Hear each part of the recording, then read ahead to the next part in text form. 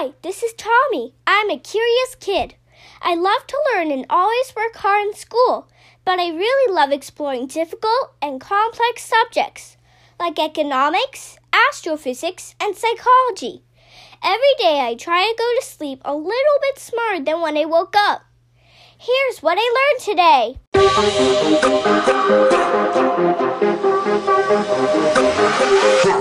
Hello, everyone, and thanks for tuning in to episode 247 of the What I Learned Today podcast. It's Favorite Quote Friday. Today's quote is from Gerald Ford. Ford was an American politician who lived from 1913 to 2006.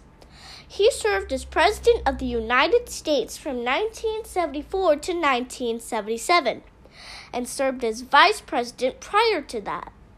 He was the only person to serve as both Vice President and President without being elected to the offices.